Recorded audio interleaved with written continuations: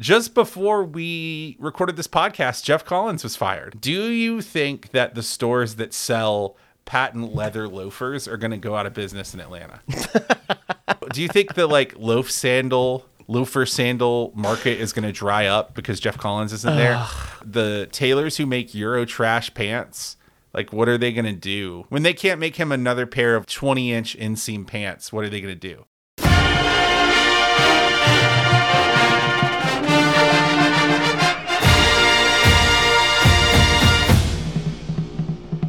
This is Chapel Bell Curve. I'm Nathan. And I'm Justin. Today we're here to review the, I will say, the most meh game of the season so far by a pretty good margin. UGA's 39-22 victory over the Kent State Golden Flashes of Cuyahoga County, Ohio. So, if this is your first time joining us, I'm Nathan. That's Justin. This is a podcast about stats and feelings and friendship and football sometimes. And today we're going to be breaking down this game from both a qualitative standpoint in terms of our experiences and some news items and just general where our heads are at, where our spirits are at, where our energy, what wavelengths our energies are vibrating at. And then we'll be doing a quantitative review where we talk about stats and talk way too much about EPA and maybe some specific observations from the game. As always, if you like this show, feel free to hit us up on Patreon. You could be listening to this show live right now if you had gone back in time and made different decisions by going to patreon.com/Chapel Bell Curve. And there, for as little as $1 a month, you can gain access to our very, very good community. At least one of them is listening right now. So join us. We didn't have episodes last week. You're not going crazy. We're not trying to gaslight you. Justin. It's not you.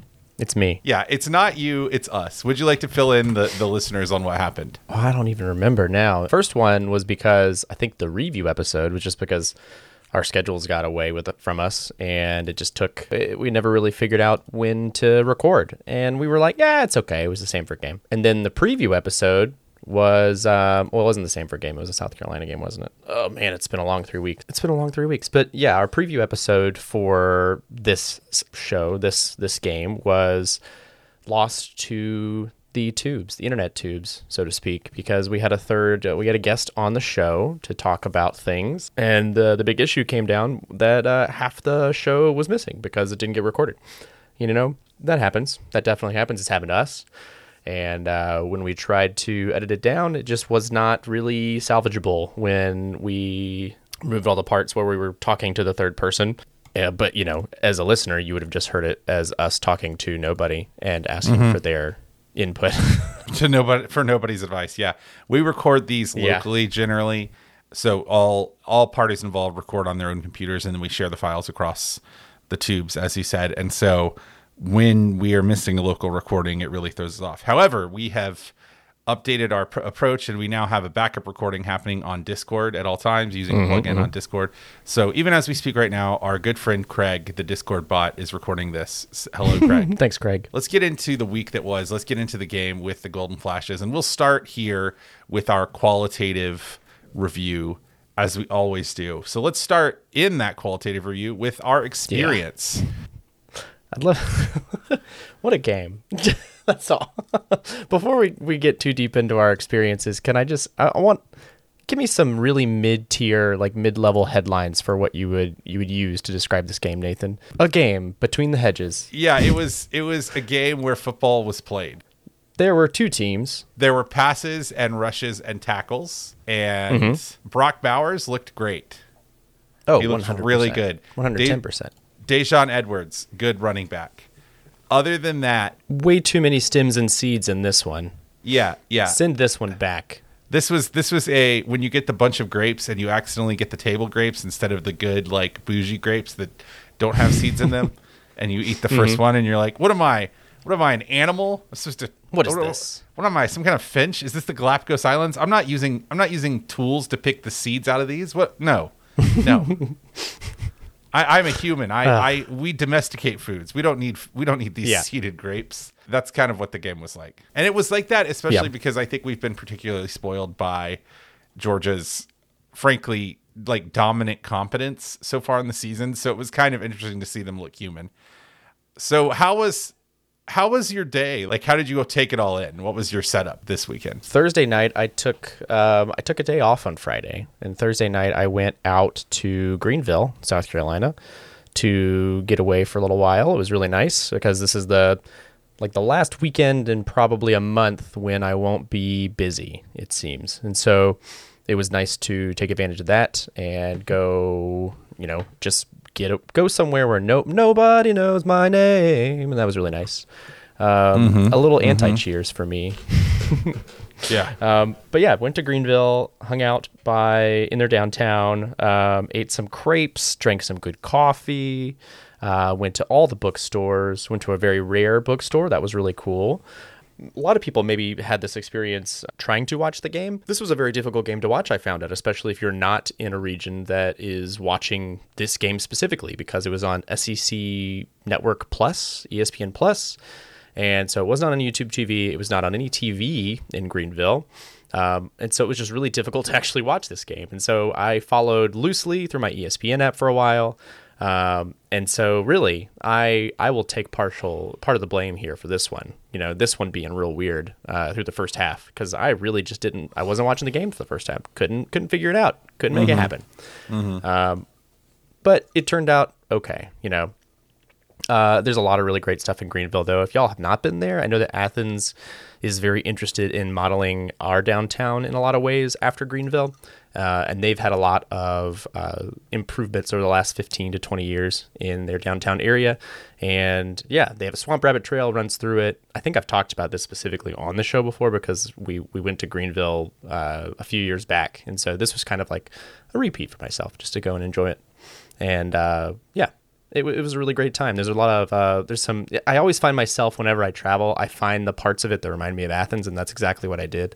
I found in their sort of bougie downtown area, there's this little bar called Society that was just kind of the place with the most personality and the best cocktails, and the sort of the hippest Athens-ist folks around were in that bar. And so that's kind of where I hung out for my Friday night and a little bit into Saturday afternoon as well before I got to come home. So it was a lot of fun. It's a cool town, lots going on. Go check it out. It's only like an hour and a half away from here. So that was kind of my experience. But what about you? How did it go?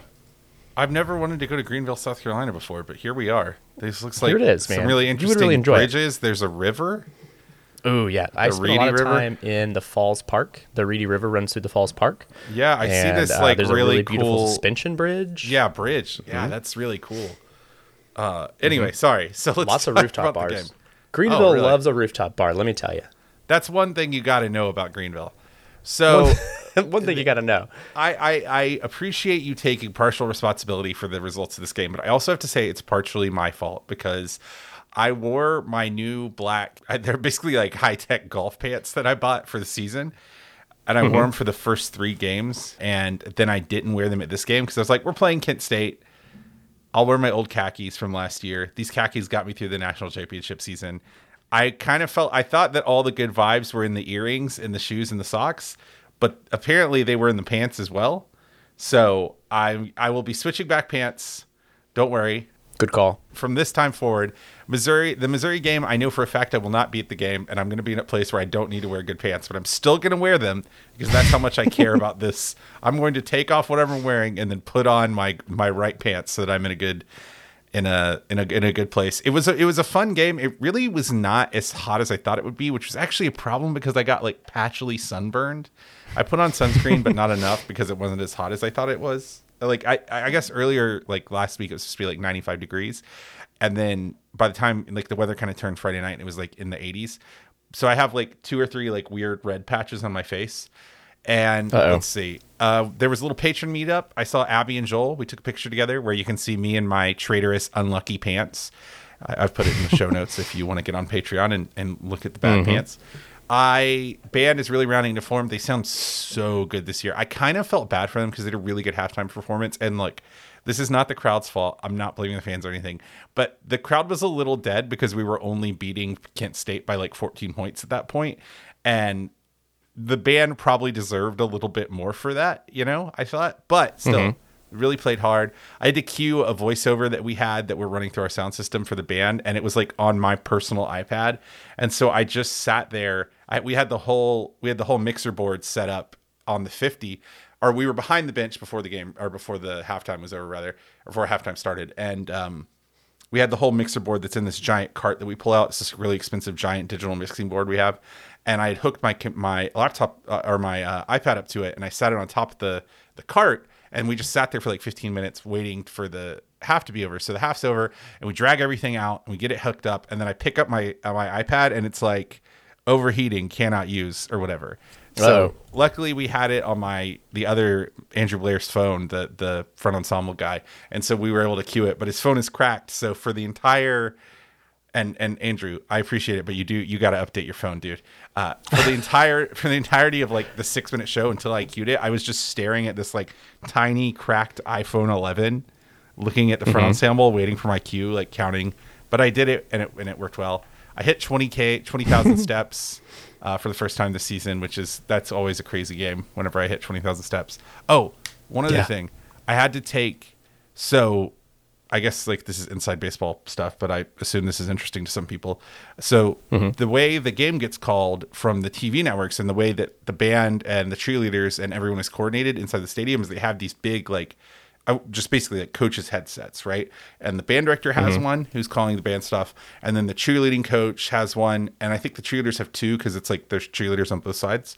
And basically there's a control center where they call in like, hey, you got 30 seconds to play, or you got 45 seconds to play. And it's how they coordinate so that the band and the cheerleaders don't do stuff over, whatever the ads that makes sense. Yeah. The promotions are on the big screen. So I had to take the headsets back up there, and I got to see inside the control center, and it's buck wild, dude. And it's like, it's in an unmarked door in Sanford, and I'm not going to like talk about where it is because I don't want people like trying to find it or whatever.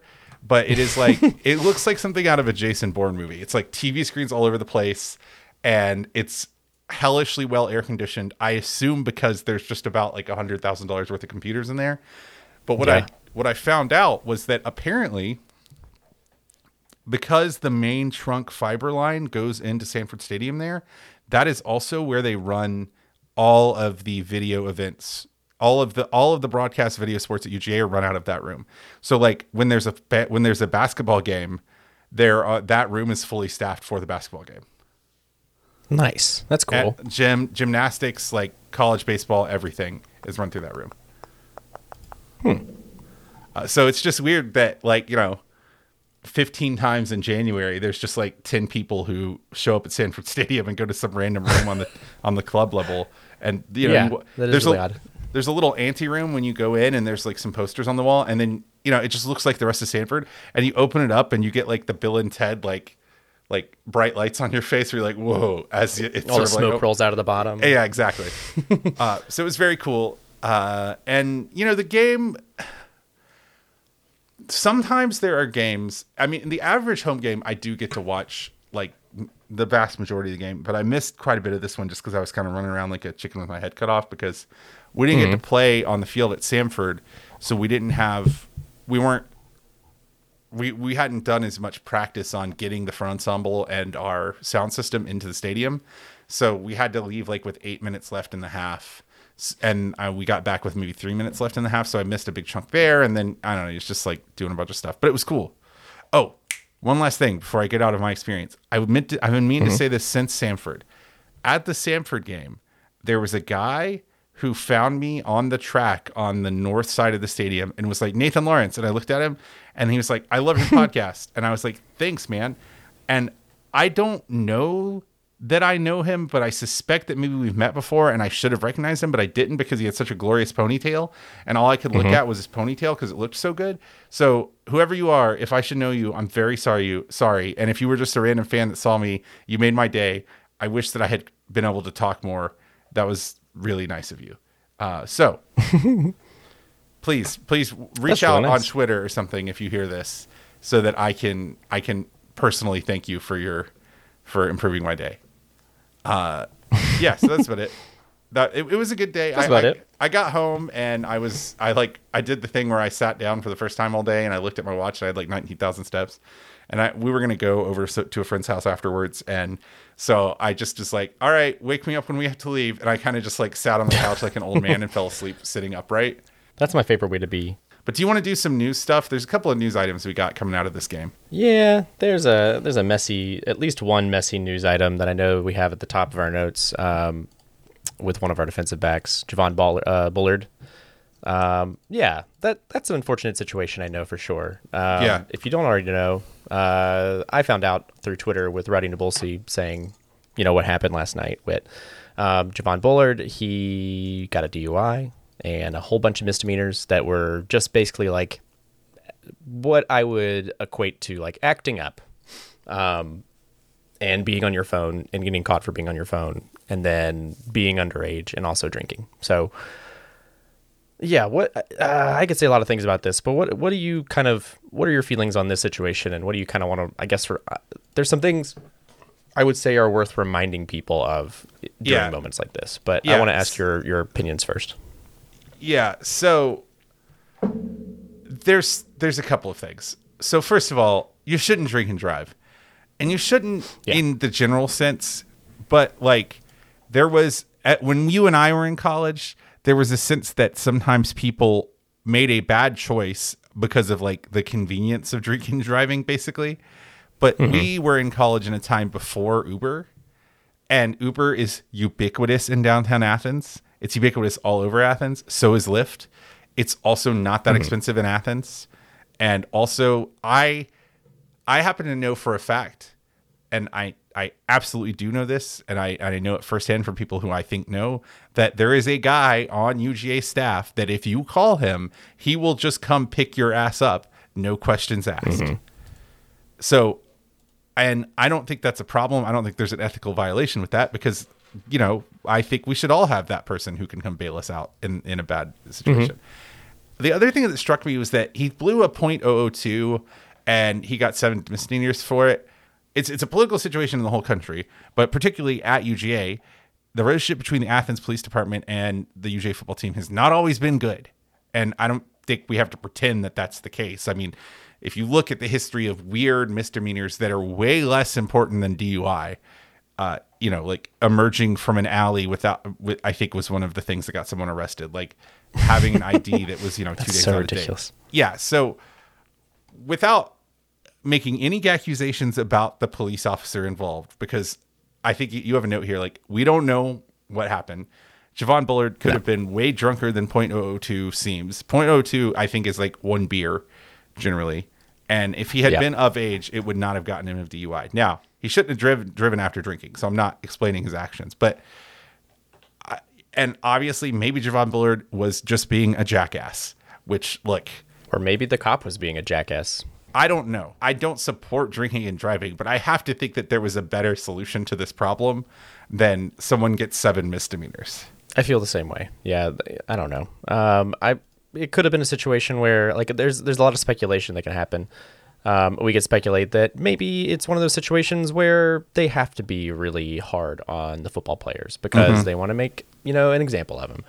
Or somebody may have been being really rude to somebody else, and that's just how it ended up being. At the end of the day, I think our only opinion is that don't drink and drive. Yes. There are things to do that you can do so many other things, but this ain't it.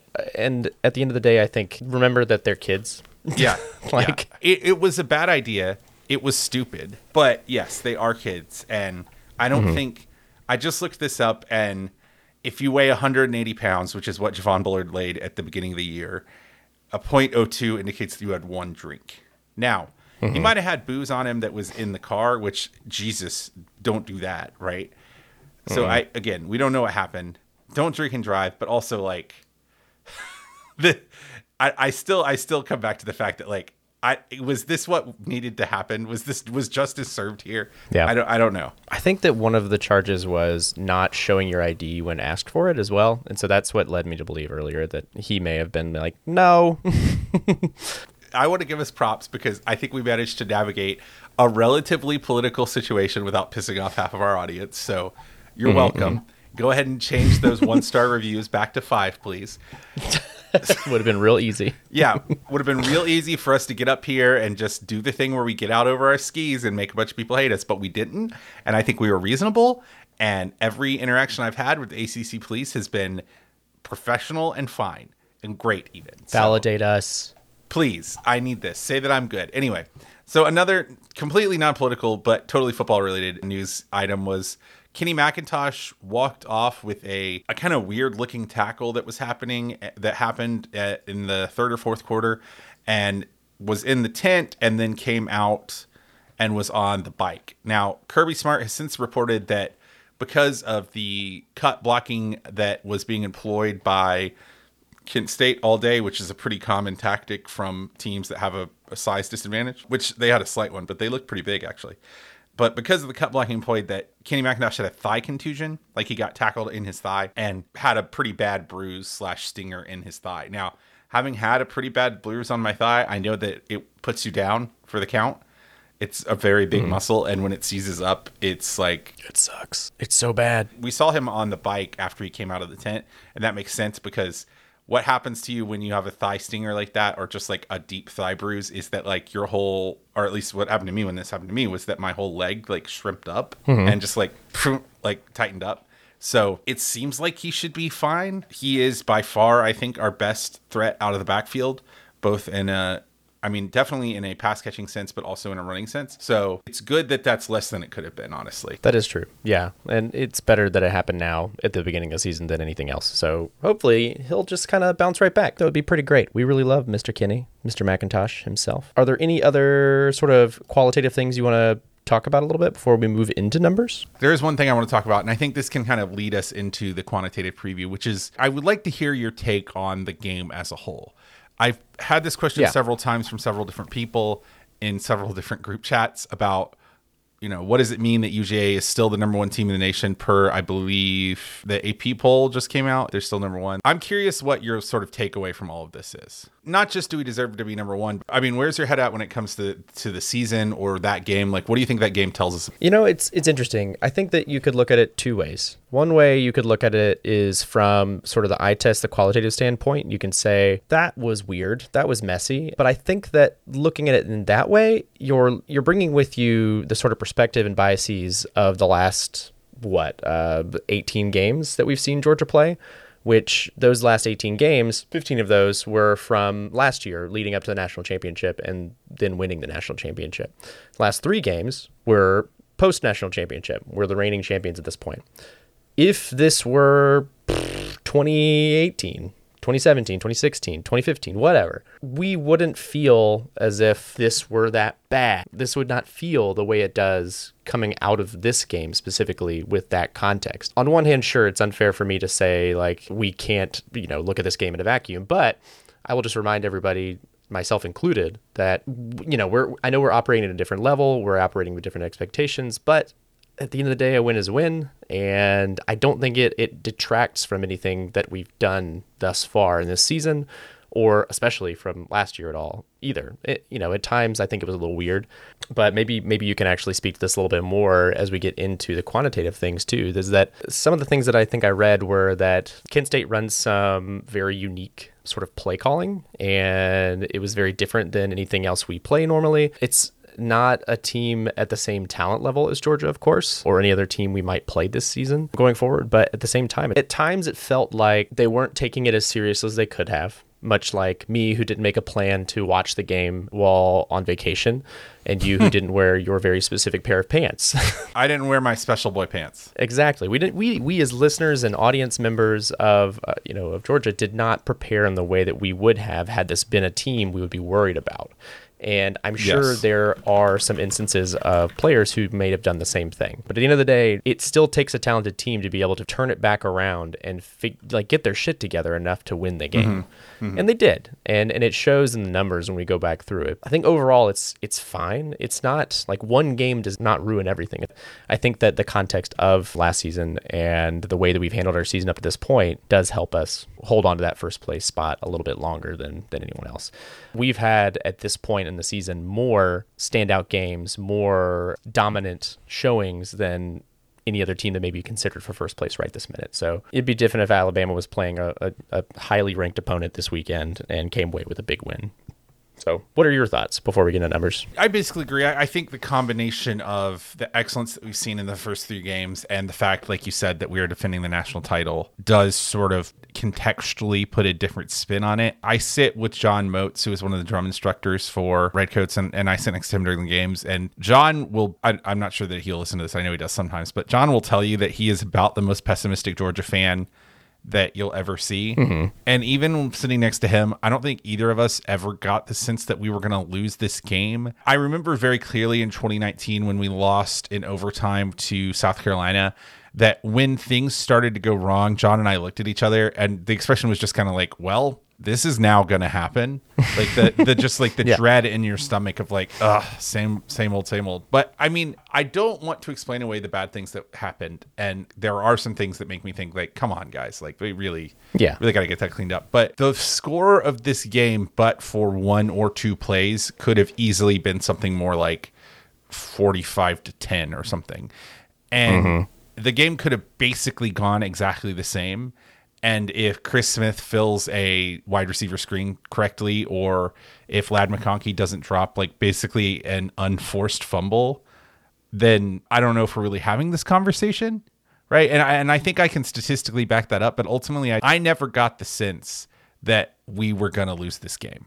Even when it was a 9-point game, I still felt like, look, every time we have the ball, we're moving and it will. And yes, they're moving the ball on us more than we thought that they would. And yes, we're not going to cover the spread.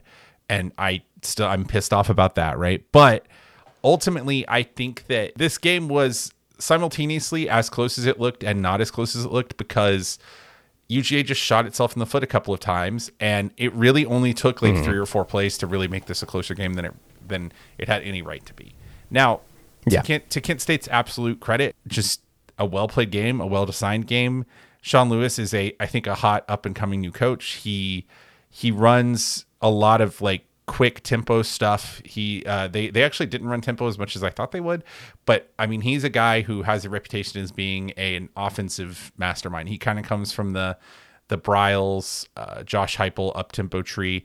On the way actually to take those headsets up to the command center, I had to go through the elevator lobby of the bottom level of Sanford, which is where it's right behind the opposing visiting team locker room, and it's where they do the visiting team post-game press conference. So I had to like come through the back of it, and they had all these dividers set up, and there was all these people being like, shh, like we're doing a press conference, and of course, like, absolutely, I was extra silent. I turned my phone off. I was so nervous about it. But in the time when I was waiting for the elevator, I got to listen to Sean Lewis's like post-game conference and see him kind of through the divider. That's there. And cool. Yeah, it was cool. And that guy he has what I would describe as like a classical James Franklin football coach voice. He just like absolutely reverberates a room, and his voice is like low and hoarse because of all the yelling he does. And like, he was at yelling volume, but I don't think he thought he was yelling. You know what I mean? Like, I don't think he was like angry at anyone. He was just like, well, this is a good team and we really care about each other. We got heart. I'm sorry for the audio quality of what just happened to you in your earphones. I was really kind of struck by how he had that voice and that demeanor, but was still incredibly articulate. And B, I mean, I've seen a lot of head coaches in the SEC and in other conferences, in person, like on the sidelines and stuff. And I will say that you can tell why people are high on Sean Lewis just seeing him talk for a minute. Like, he is a dude who has a very big presence, a very big physical presence. He just kind of fills up a room in a very charismatic fashion. So that's all a long way of saying you can't take away anything from Kent State, who came in but for a couple of exceptions, I didn't get the sense that they were playing not to lose, they were playing to keep the game close. They went for 2 to try to make it a 1 touchdown game. Like, they were doing the things as though they could win the game. And I think that's, incredibly respectable. I think that kind of takes us into our quantitative review here. So we are going to start out, we will have a review of our CBC R2 probably on our next preview episode for Mizzou. But so we don't actually have that updated yet because Russ is still hard at work as we tape this on Sunday evening. However, we do have our Game on Paper advanced box score breakdown with stats from ESPN and metrics from Robert Binion and all sorts of stuff. So I sort of looking at this page overall, and I think this kind of matches my thoughts on the game itself. This was a game that UGA, like I said, statistically had well in hand. There are some things that Kent State did well, and there's some things that UGA didn't do well. But this is a game that UGA never had lower than about a 95% win probability in. Despite it not being what we want it to be, it's hard for me to say that this was something where like UGA was at dire chances of losing. UGA was in 88th percentile of EPA per play. They were in the 97th percentile of success rate, 71st percentile yards per play. They had a very good EPA per rush, 97th percentile there. 67th percentile yards per drop back at 7.35. 75th percentile on third down success rate. They were at 50% on the day. They did not get stuffed very often, and they also did not give up a big havoc rate. 15% havoc rate, 79th percentile. So just on that overall team stats rundown, this is a game that UGA should have won. There are some things that are concerning, right? Only 48th percentile in EPA per drop back, which is just okay. Our EPA, I think, was much lower per drop back because of the fumble and the interception. The one that really kind of I think stands out is the explosive play rate still being in the 15th percentile. I think at this point we can say that UGA's offense has just not been consistently explosive. They have been very good at converting third downs, so that hasn't mattered. Even on a bad day, they converted 50% of their third downs. But I think it's fair to say 3% explosive plays when passing, 8% when running. And at least one of those rushing plays was Brock Bowers sticking in around 75 yards. And when you look at the EPA per play having removed explosive plays, it does make you kind of be like, about the passing game. Our passing game EPA per play was 0.03 when you remove explosive plays, or negative 0.03, which is not good. And our EPA per play when rushing was still pretty good without explosive plays. We despite some runs from Kendall Milton, which we can talk about in a second, that didn't look very aesthetically pleasing, pretty successful running the ball all day. And despite having some runs against us that made us look like we didn't know how to run fill, Kent State had a rushing EPA per play of negative 0.03, which is in the 40th percentile. It was a game that was pretty dominant, despite some flaws in the armor that we normally have not seen so far this year. But you can't pretend that this wasn't a pretty dominant game from UGA. It just wasn't as dominant as you think. 17% stop rate from this UGA defense is still very good. 15% havoc plays created, 7 tackles for loss, 3 sacks, and a pick from this UGA defense. So that's very good. It's pretty good. And, giving up 22 points, you don't love that. But this is also a game when, if we look at our turnover luck, the expected turnovers recovered for Kent State was 0.7, and they recovered 2. And they basically got about 7.5 turnover luck points, and we had negative 7.5. So if you just subtract 8 from their score and add 8 to our score, I think that's a good way of thinking about this game, right? So if this game, instead of being 39-22, was 47-16 or whatever, I was trying to make it make sense in my head, how we would get to that number in a football game.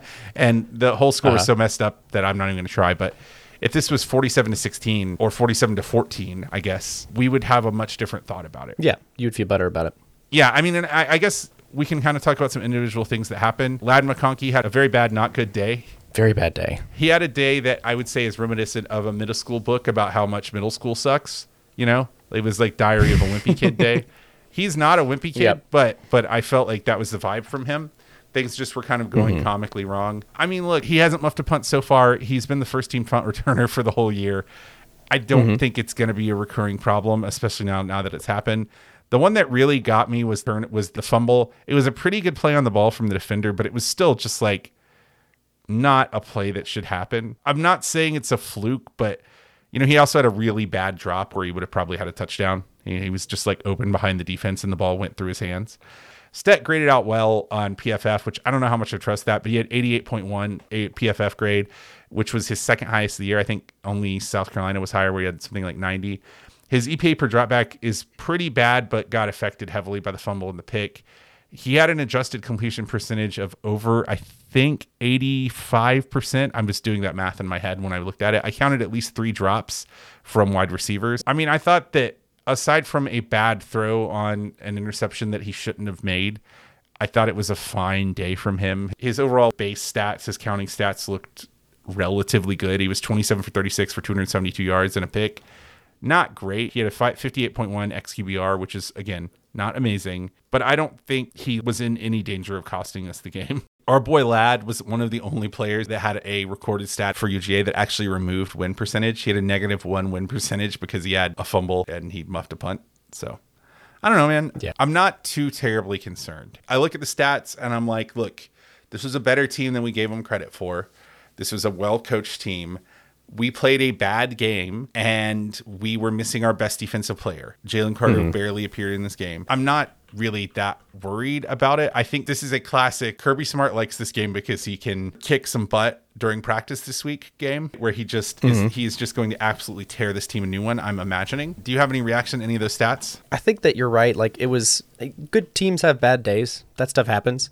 And past that, I mean, it also just looked kind of conservative. It was conservative play calling, conservative playing on our part. And it kind of shows that way in the stats too. It's like, if you look down the explosive plays, we had 1 passing play that was considered explosive and 3 rushing plays considered explosive. That's good for 3 and 8% respectively of each.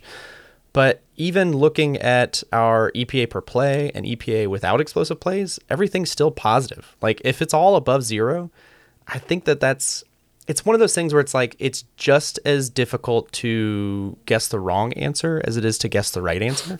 Yeah. And if you're still doing it at a rate that lets you pass, then that's still pretty difficult, and you're still passing, you know? And I'm not trying to, sort of make excuses or say like, don't worry about it. It's more like, I find myself asking myself, I guess, this happened last year too, where I'm like, are we just really good and we're kind of holding back in a way?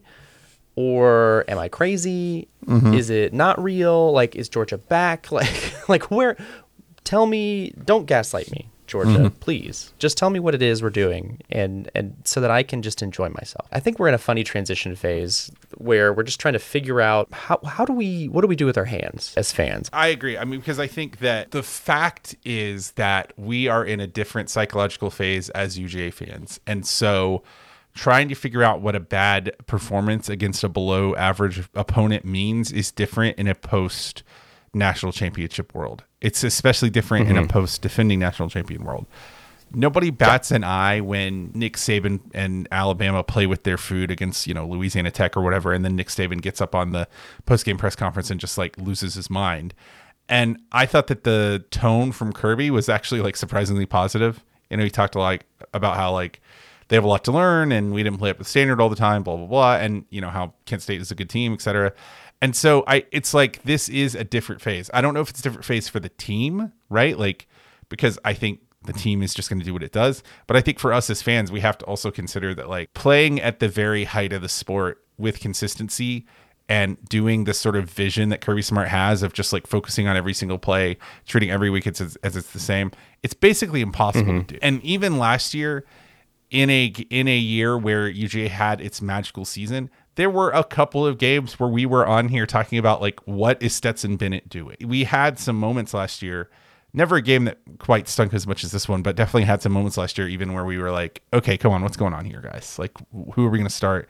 What's the quarterback situation? So I would caution you, if you are a UGA fan who is overly reactive, to just like chill. And I know people hate being told to calm down, but this is not a complex emotional issue. This is football, and I'm telling you that you should chill, because I think UGA is still one of the best teams in the nation. They are at worst, if you are the least charitable that you can be about UGA, you would say that they were the 3rd best team in the nation. That's a team that should go to the college football playoff and has a shot at the national championship. That hasn't changed.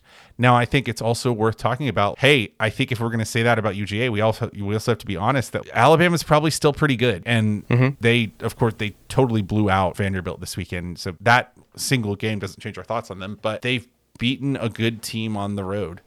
How good Texas is, I don't know, but they are probably still going to go to a bowl this year, right? And UGA has as well. And so I think at this point, it's not that we don't know anything about UGA or it's too early to say anything about the season, but ultimately the calculus of UGA, Ohio State, Alabama should probably all 3 be in the playoff has not yet changed for me. And I think that if you're going to be honest about how this game went for UGA and how it was, there were a series of issues with this team, but it was not a serious indictment of the team's strength as a whole. I think you have to be honest on the other side that that's true nationally as well. Yeah. So there's a couple of players I'd like to talk about individually. I thought that, man, it's hard because I don't like to contribute to any kind of slander or negative thoughts about a college football player who works their tail off, and especially when it's recovered from injuries.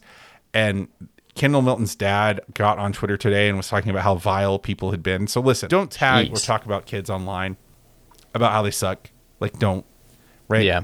Kendall Milton is a very good running back. I don't know that he is totally back to where he was pre-injury.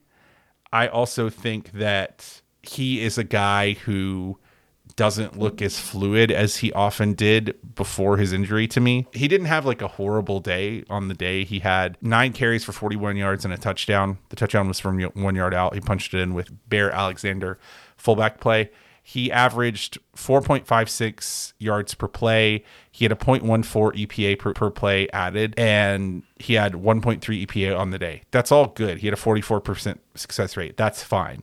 So it wasn't like he had a bad day or whatever, but several of those non-red zone carries, he looked like he was thinking too much. He wasn't hitting the hole naturally.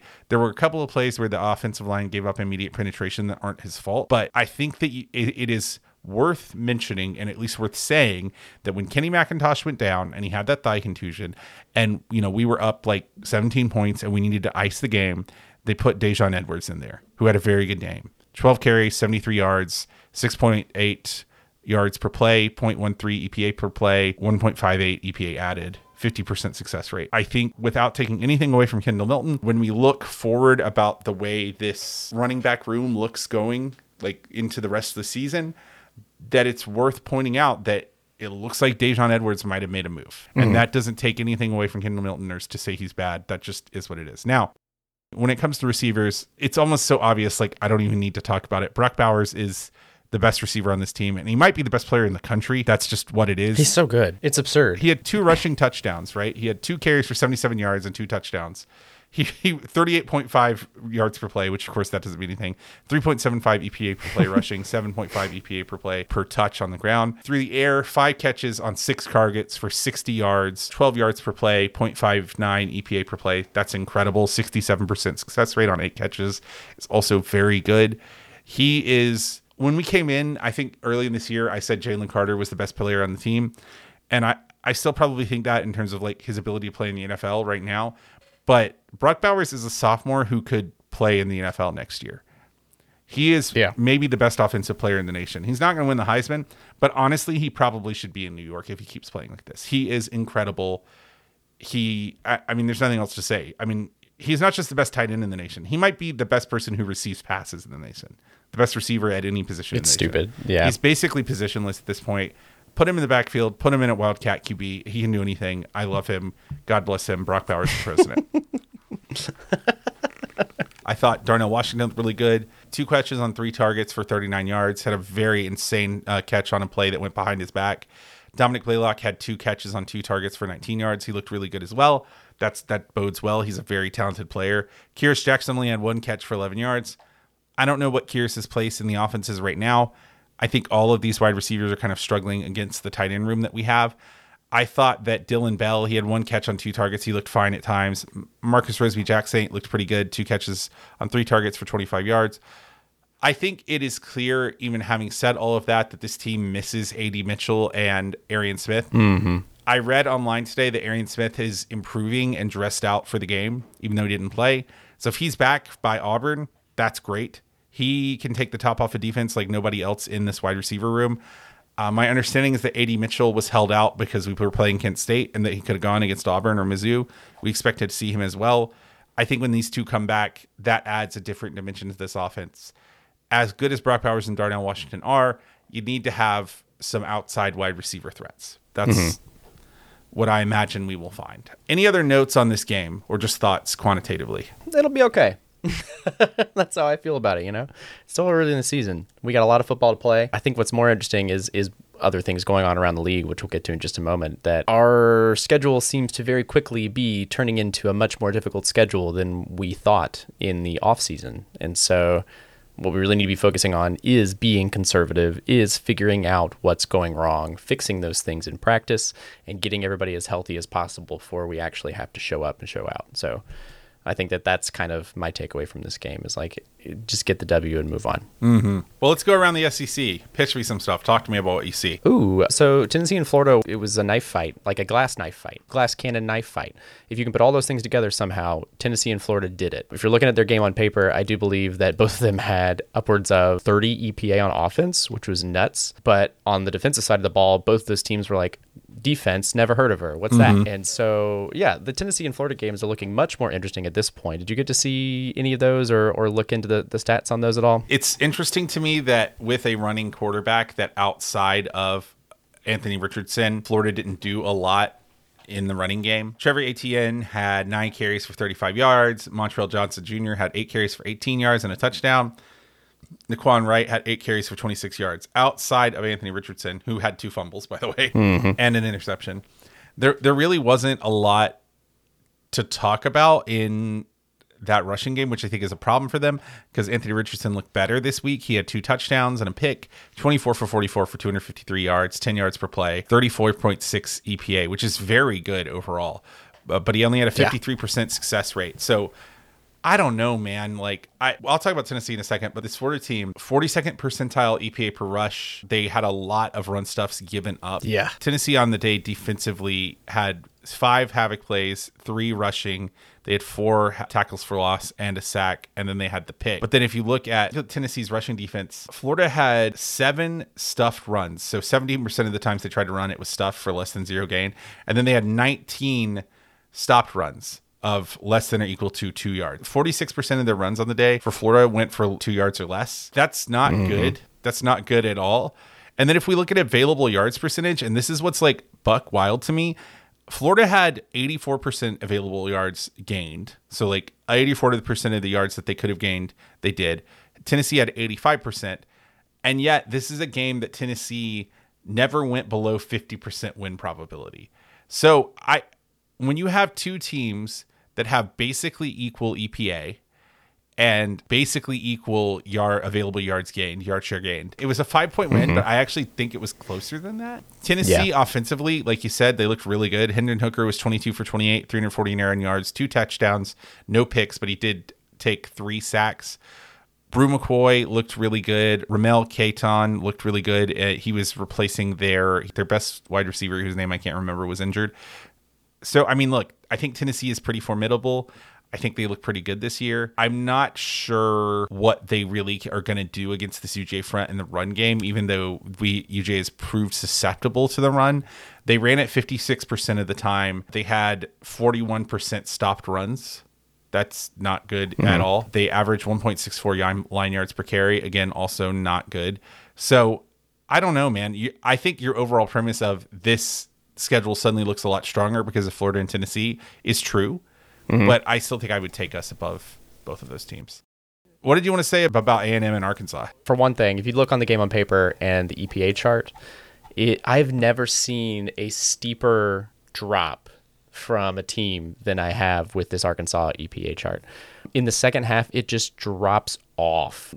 Looking at that and not having watched the game at all, which everyone's going to be talking about the kicker and sort of what has been coined as oinking the ball off the top of the field goal uprights. Not doinking. This is oinking because of Arkansas.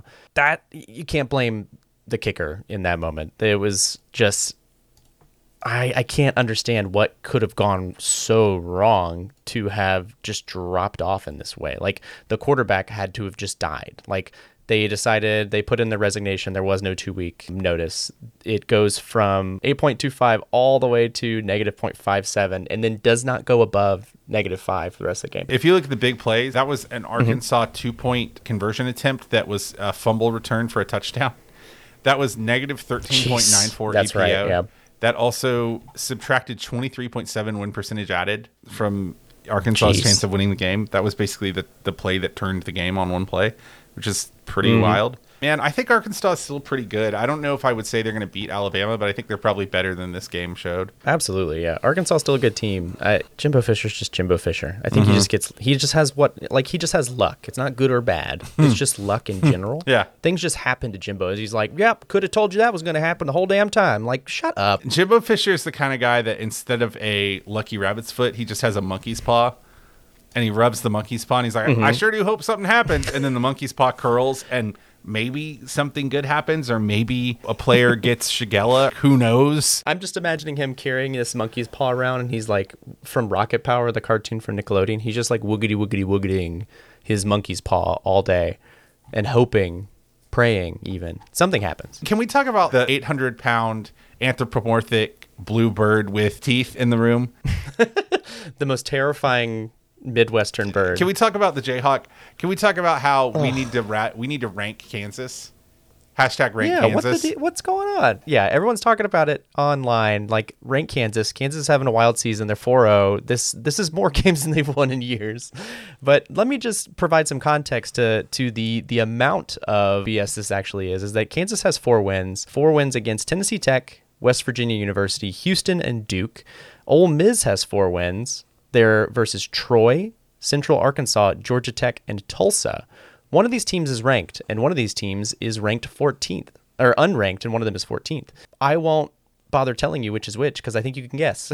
Rank Kansas, you cowards. Rank Kansas. I do want to correct something. The Jayhawk does not have teeth. It does have a very virulently red tongue, which I think is pretty cool. Jayhawks actually was originally named for Civil War guerrilla fighters, sort of the John Brown and abolitionist guerrilla fighters, which later became the border war with Missouri. So yeah, that is pretty cool. Rock chalk or whatever. Rank Kansas, you cowards. I think Lance Leipold is a really good coach, and I know that he's going to be considered for the Nebraska head coaching vacancy probably, but like, dude, I hope he stays. And I mean, if he doesn't, that's fine. But I hope he stays because he might win 10 games and go to the Capital One Bowl, and they make him a statue. They ought to at that point. Yeah. If he ever goes to like one of the former BCS bowls, they just need to like name the stadium after him at that point. For God's sakes. He's really making it happen. So here's the last news item of the day, which I think it's appropriate that we left it to the very end of the show because like womp womp. But just before we recorded this podcast, Jeff Collins was fired. Do you think that the stores that sell patent leather loafers are going to go out of business in Atlanta? Do you think the like loafer sandal market is going to dry up because Jeff Collins isn't there? The tailors who make Eurotrash pants, like what are they going to do? When they can't make him another pair of 20-inch inseam pants, what are they going to do? I don't know. Anyway, Jeff Collins was fired. We all knew he was going to be fired. It's all over but the shouting. I think they might actually fire. They probably ought to fire their athletic director as well, but we'll see. I think that's going to happen as well. Yeah, I don't know about the whole Georgia Tech Deion Sanders thing. I mean, sure, I think it'd be a good hire. I wouldn't want to play him every year. I think he's a good coach. But if you're Deion Sanders, is like Georgia Tech the play?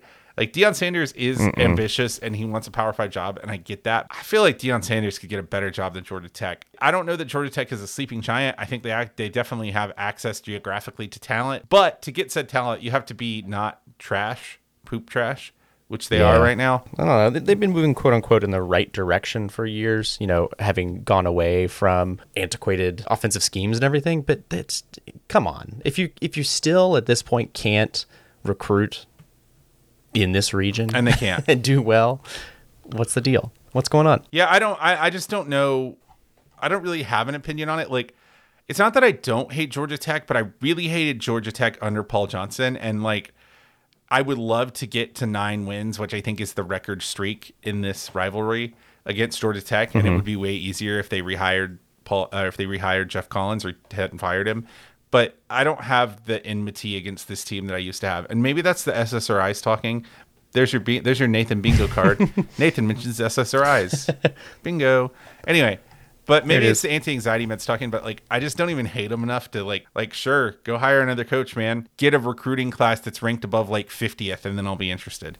I think that's all we got for today. Want to see us out? I would love to. So this has been Chapel Bell Curve. If you like what you heard today, we'd love if you would rate us wherever you got this podcast, whether it be Apple Podcast or Spotify, or I don't know where else you would get it. Maybe some kind of like pirated Russian ultra high frequency radio station that puts out normally just like KGB codes, but is now putting our podcast out. Tell us about it. Whatever. Yeah. Rate us. We love it. Subscribe to us. You can find us anywhere that you get podcast. And it's always weird to me when people say that on a podcast, because it's like, you're listening to this podcast. You can find this podcast wherever you found the podcast. Anyway, if you want to yell at us or talk to us or send us ASMR of you complimenting us, cool. Do that. Yeah. You can find us on email at chapelbellcurve@gmail.com. You can find us on Twitter, Instagram, and Facebook at Chapel Bell Curve.